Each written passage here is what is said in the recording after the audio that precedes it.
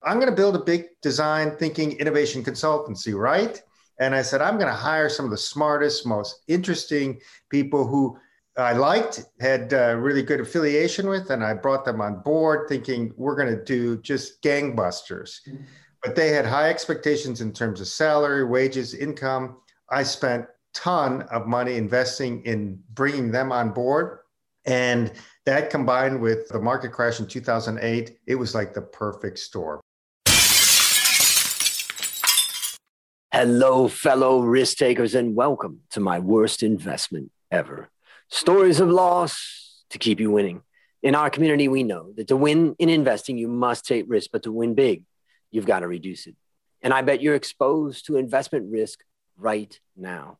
To reduce it, go to myworstinvestmentever.com and download the risk reduction checklist I've made specifically for you, my podcast listeners, based on the lessons I've learned from all of my guests.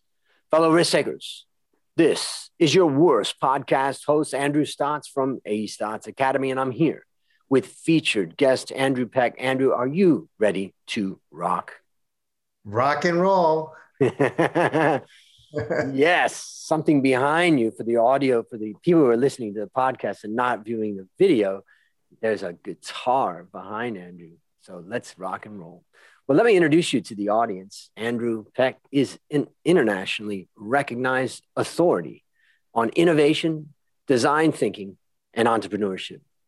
From startup to mature companies, Andrew has helped organizations such as Bayer, Citigroup, Pfizer, and Steelcase become more innovative. Andrew has been invited to speak worldwide, and his views on innovative leaders, change management, and design thinking have been featured on ABC, NBC, CBS, Fox, the New York Times, Investor Business Daily, and the Chicago Tribune. Goodness, Andrew, take a moment and introduce a little bit more about yourself. Thank you first, Andrew, for having me on your show. It is an absolute delight and pleasure to be here. Boy, when you listen to that sort of biographical sketch, I'm sort of embarrassed, actually. You work so hard to achieve these sorts of things, but really, I'd like your listeners to get to know me a little bit more personally and better. I live in New York, in the Hudson Valley area, just about 18 miles north of Manhattan. Have a beautiful wife, 4 kids, 2 of whom have already left the house and out and doing their careers, and soon to be a proud owner of a Hungarian Vizsla, energetic Hungarian Vizsla dog, if you're familiar with that breed. I'm not familiar. What does it look like? It's kind of like a Weimaraner, for those of you, the German dog, short-haired, but it's kind of reddish, brownish kind of color, very sort of lean, athletic body, which I love to exercise. And where I live in the Hudson Valley, there's all these trails. So it's great to keep yourself fit with a dog that is equally energetic. And why the Hungarian? Well, my parents are originally from Hungary. They were immigrants to the United States. They came to the U.S. in the 1950s.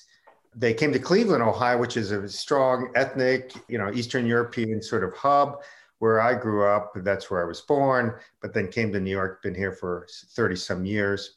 Professionally, well, you kind of heard a little bit about that. I'm a dyed-in-the-wool entrepreneur and innovator around design thinking, innovation, change management. Been very privileged to work with some of the top corporations and top leaders on almost every major continent, with the exception of Antarctica. I've worked with some really interesting people and blessed along the way. I've written a few books on the subject of creativity and innovation, which is always fun, and have my own podcast like you, which is like really cool because I get to hang out and talk to interesting people like yourself. So thanks for having me. Yeah, it's great to have you with us. So many different things that I had thought about. My family immigrated from Germany to the U.S., but it was in 1839. They went to Pittsburgh, and then I grew up outside of Cleveland in a little town called Hudson. But sure, yes, all the communities of Cleveland are so many different ethnic groups. And, that's one of the kind of cool things that I enjoyed about Cleveland. And the other thing I'm just thinking about, in this day and age, innovation and design thinking and all of this stuff, it's a huge subject area. I guess maybe you could just tell us just a little tidbit of something about what you've learned about that or how we should think about that. I'd love to hear, just any of the thoughts that you have about that subject. Sure. I mean, in short, it's a disciplined process. Oftentimes people think of design thinking or innovation as this brainstorming. We go to the whiteboard and do all kinds of post-it notes. Yes, there's an aspect of that. But in short, it's a disciplined process of creativity and critical thinking, structured, where you use market data, insights, business data, consumer insights to really sort of suss out what are the opportunities. And then through some creativity and critical thinking, make the right and best choices, which is sort of ironic because I know you'll be asking me, what my worst investment is. I was not practicing what I preach. So we all have our weaknesses at times. Yes, exactly. The shoemaker's children don't wear shoes, kind of syndrome. So, by the way, before we get into it, just tell the audience about your podcast and what they should expect when they go there.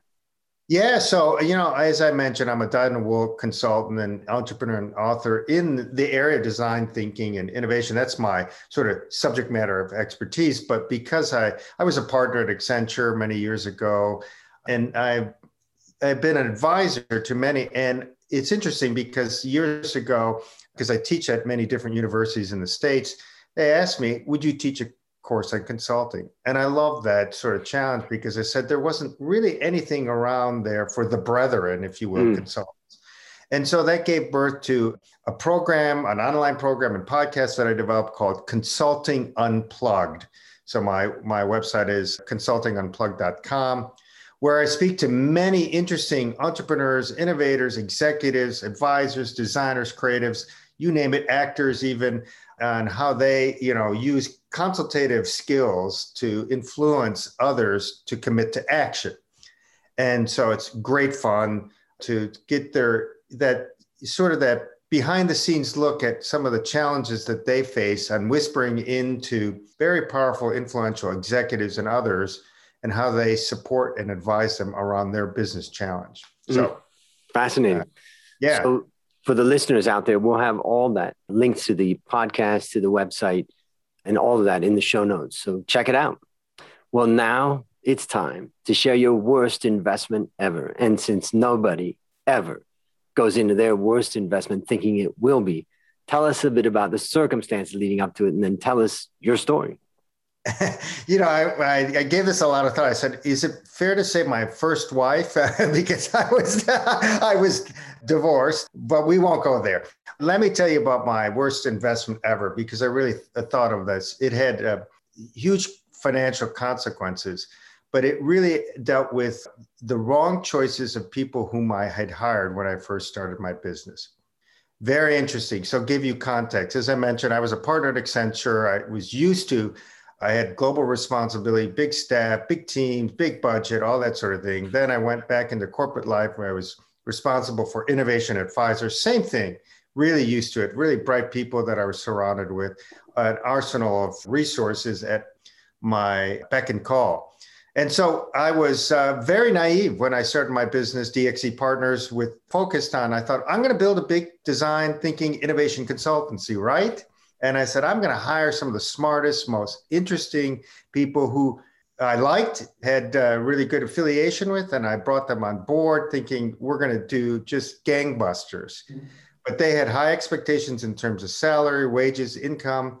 I spent a ton of money investing in bringing them on board. And that combined with the market crash in 2008, it was like the perfect storm.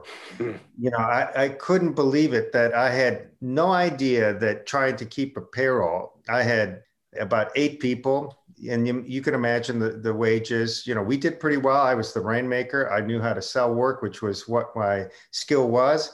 But to be able to sustain that and not have other rainmakers or other people, all great, smart individuals. So it was nothing against them personally, but they were just not the right fit. And boy, oh boy, I learned the hard way and had to go through the painful process of letting everyone go, just about everyone, with the exception of my scheduler and administrative person. It was brutal. I can feel it. Yeah. And can you remember the day that you realized that you had to do that? Yeah, it was February of 2009. Mm. The prior year I had like really incredible earnings. I had a book coming out, like I was like on top of the world. And I had several contracts. I remember two or three very good relationships came to me and they said, listen, we're going to have to cancel. These are legal, but we were small. What negotiation power did I have? None. And it was just brutal. And then I was all of a sudden looking at 6-7 months of no cash, no contract, and it was like crickets too, when you heard nobody was returning calls because everybody was scrambling at that period of time. Yeah. I had a couple things like later in the year that like, well, okay. And of course, where does your concern go in the concerns of the people, the difficult conversations, my own personal finances, like, holy smokes, now I'm going to have to really dip into savings. I had owned a lot of real estate at the time. I mean, it was like a house of cards. Tough. So how would you summarize what you learned from this? Well, form follows function. What I did not do enough, and I alluded to that earlier, practice what I knew in terms of business development and innovation. The essential to success in coming up with any new idea, business model or otherwise, or product, is what's desirable, doable, and viable. I think, understood, generally speaking, what customers wanted, but I didn't have the right organizational structure to support that, the right resource and business model, because that affected the viability of my business. I remember one of my mentors who was supportive to my early work, Ken Blanchard, many people know. Yep. Wrote The 1 Minute Manager. One of the first things I asked him when I was sitting in his office in San Diego, I said, well, what did you learn? And I was thinking he's going to give me extol some virtues on leadership and, following your heart. And he said, cash flow. and I like, wow, no kidding. And that's what I learned is like, if I had spent more time really understanding what my customers want, what's the right business model which will support it, and then coming up with the right profitable structure. It is so essential when you're thinking about starting something from scratch without any seed money. If you have a technology, maybe you can raise some money and get some capital going and you can mitigate some of that risk. But even then, you have to be smart about how am I going to be successful? All the capital in the world can't overpower negative cash flow. Eventually, negative cash flow will win. So, no, I mean, there's a lot of great ideas there, but actualizing them is another thing altogether. So let me summarize some of the things I take away from your story. I've been feverishly writing. Now, what was the thing you said? Doable, desirable, the three things you said there. Yeah. Desirable, doable, and viable. Desirable is viable. Like really understanding who am I serving and what do they want or what is unmet to them. Doable is the capabilities, the technology, the resources to do it, right? Oh, I can actually serve this need. Yep. And the viable is like, can I make some money on this? How do I monetize that? Yep. And yep. That's great.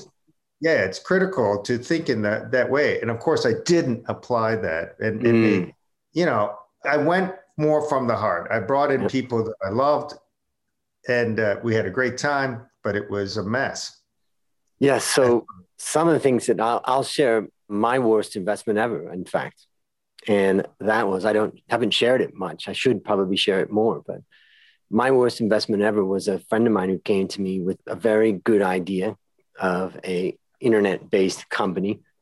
And I invested in it and he worked through it. And eventually there came a time that I just realized that if we were going to take this to the next level, we need to raise 3 to 5 million US minimum to compete with the big boys.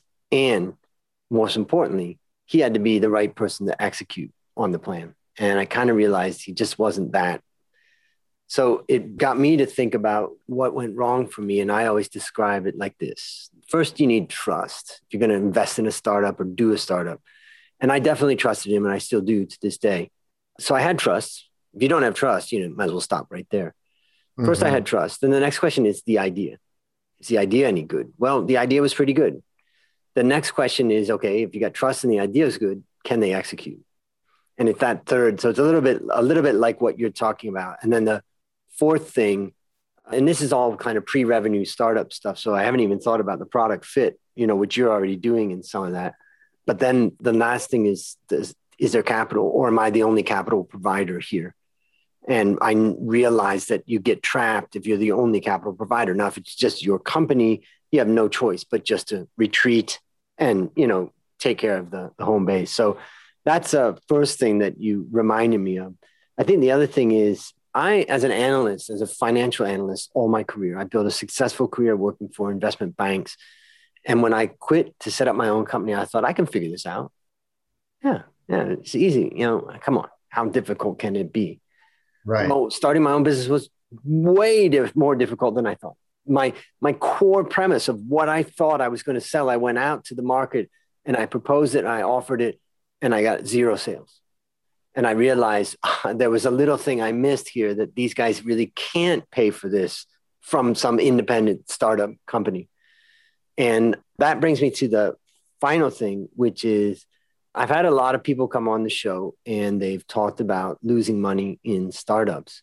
So I decided recently to go more deep into that. And I went through all of the episodes that were related to startups. So I tried to find out if there's some commonalities. And so here they are. And I saw some of them in what you said. So number one, most common mistake of a startup is bad hiring decisions.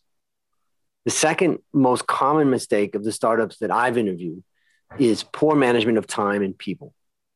Number 3, ineffective teamwork and collaboration. Number 4, my absolute favorite, waited too long to start selling. Number 5 is weak accounting and finance. And number 6 is low product quality.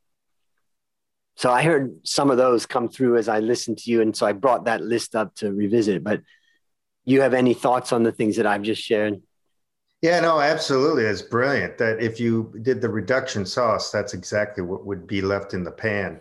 You'd see those aspects in all, and I experienced them. And even to this day, remember that and still try to work very hard at try to apply that same thinking, because it's easy to sort of get caught in that same loop, right? So that's what I love about your when you fail fast, right? So that you can keep on winning. You're going to make mistakes. And that is, I think, one of the essential lessons is forgive yourself. Hopefully it's not too catastrophic that you can recover. Yeah. But try not to repeat them. Well, that's the benefit of this podcast, is that we get to go through that. And I think the other thing is that it helps people to understand why they should listen to you. And I believe that the person that comes on this podcast is willing to go through and step through their mistakes, evaluate them. And I believe that tells us that person's a better person to rely on than somebody that's just talking about their winners. So for the listeners out there, listen up, get in touch with Andrew, and all the information's in the show notes. So feel free. Now, based upon what you learned from this story and what you continue to learn, what one action would you recommend our listeners take to avoid suffering the same fate? And I can just imagine some people out there that are right at the cusp of starting their own business. Right. No, exactly. Again, I come back to that Venn diagram. Really understanding who your customer is. Who is it that, you can provide a service to, and grasping that. It's important to invest that time to grasp that. And I like to sort of refer to them as your ideal avatar, right? That you are trying to support. And then say, all right, what is it going to take? And come up with the minimum viable solution to that. I have a tendency to get away with, my imagination runs amok, and I think of all the, elegant possibilities. That's partially because of my creativity bent, but also the experiences that I've had. I've had at my beck and call big organizations I work for, so they have plenty of resources you can tap into. But when you're trying to do it on your own, keep it simple. And then say, all right, how can I make money on this?